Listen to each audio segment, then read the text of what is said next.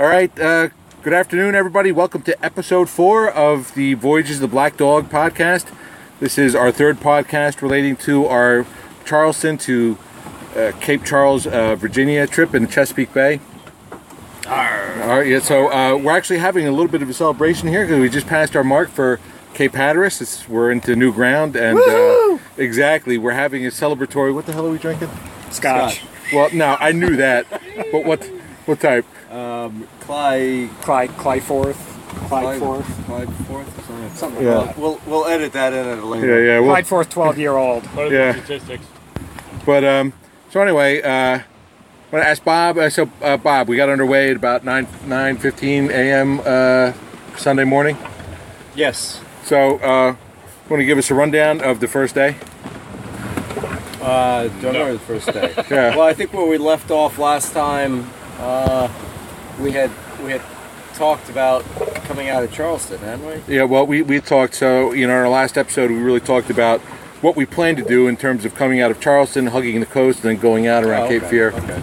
Yeah. So we pretty much stayed with plan. We came out of Charleston through the jetties and turned to the north at about 10:45 on Sunday morning, and we followed the coast up for about, roughly 75-100 miles, and then headed out around Frying Pan Shoal. At one point, we were doing a lot of motoring because of the wind direction right on our nose, and for about 12-14 hours, and we were concerned about our fuel consumption, especially as the predicted winds for the following day on Monday were to be light. We anticipated that we would be motoring for over 24 hours.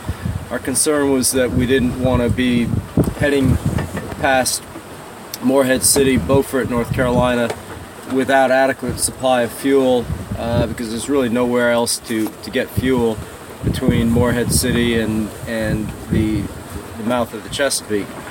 But fortunately, the wind on that following Monday was good, and it came around to the north, which was a little unexpected. So best sailing angle was more to the east, which took us around Cape Fear rather than shortcuts through the slough. And we felt very comfortable that we wouldn't have to stop at Morehead City for fuel, which so far has panned out very well, which is good things. We passed it already. We've only used the motor for an hour and 20 minutes this morning, and today is Tuesday morning. So did you motor because of lack of wind or to charge the battery? Well, it was a little bit of both. We had a lack of wind, but we needed to charge the batteries after having run everything for about 20 hours without any charge. And it's very difficult to know just exactly how much you've consumed and how quickly they will charge. Right. Now I know you've added some new things to the Black Dog. What is sort of everything now that's draining the battery? Well, we've got instrument package of the AIS, which is the automatic identification system, the chart plotter, 2 Garmin new instruments, and our old Horizon depth instrument, and then of course we run the auto helm, which is the steerage. We're running some lights down below, our navigation lights up on deck, and then intermittently the bilge pump will keep water out of the bilge. So it's a fair amount of consumption, but fortunately the lights that we leave on down below in the cabin are LEDs, and they don't use very much power at all. And this morning when we charged, we were drawing off of the engine alternator about 50 amps for about an hour, so that really gave us a good boost. And we've been using about 6 amp hours, so that gave us about a 10-hour supply right there, and we ran it a little bit longer.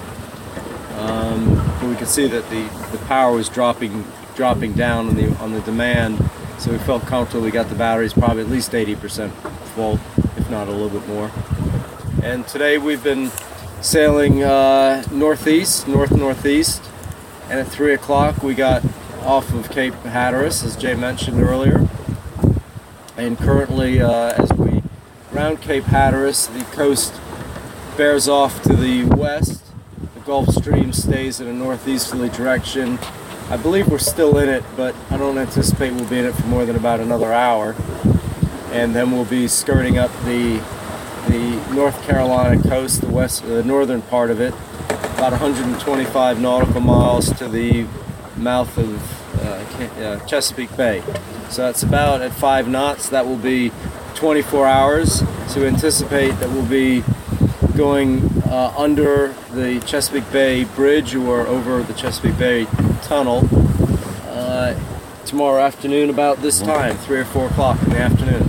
Outstanding. Now, this will be our third night at sea. So, Bill, you want to talk a little bit about how we're running the watches at night? All right, instead of, we decided we'd do 4-hour watches, 2 people in the cockpit at the same time, but we wanted to, we're staggering those shifts. So every 2 hours, someone comes up on deck and the other person gets to go below. And that way we have a little bit fresher person at all times. And it's up to the people during the watch to decide who's going to be on the helm and who is standby. But I think it works better that way. That way we're not relieving. There's more continuity in the crew because someone is overlapping shifts. So we know about boat changes, we know about wind changes, we know about direction changes. So I think it's a little better system than fully changing out the crews on 4-hour increments.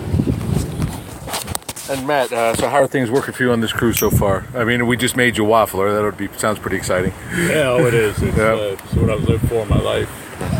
To be a Waffler and to pay $50 a month to be with you guys just seems just perfect for me. Right. The best thing is just being on the boat, and if you could just only see us out here, I'm in the water. It's beautiful blue. The sky is up. You know, we just had fantastic weather the whole time, and you can't beat sailing. If you love sailing, this is the way to do it.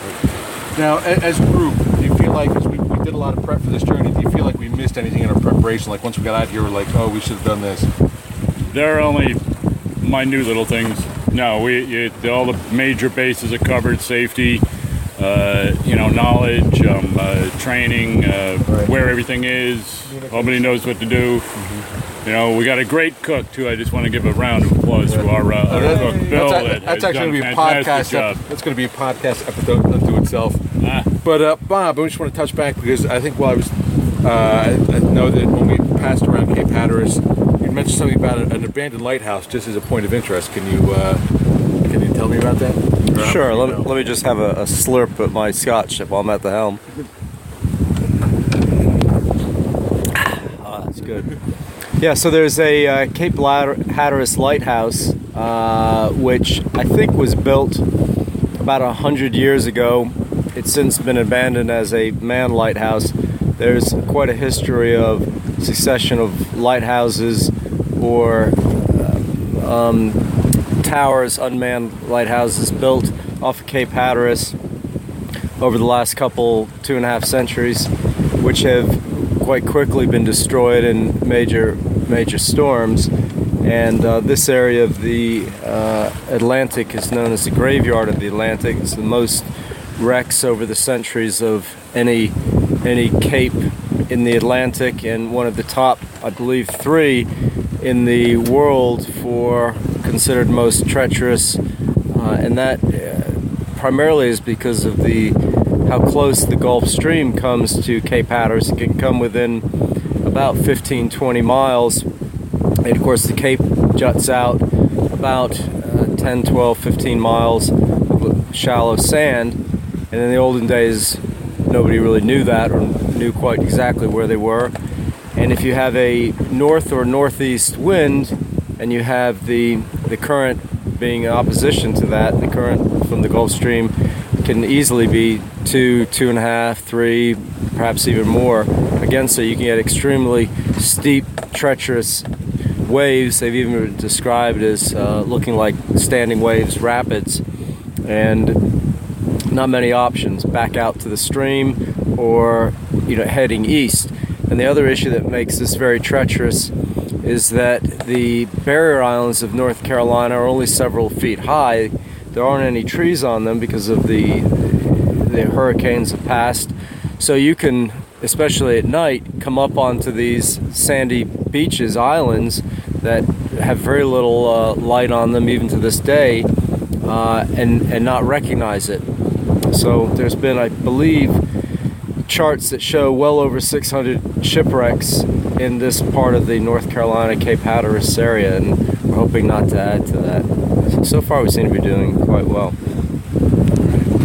So and we just want to give a special thanks to Clive Greaves.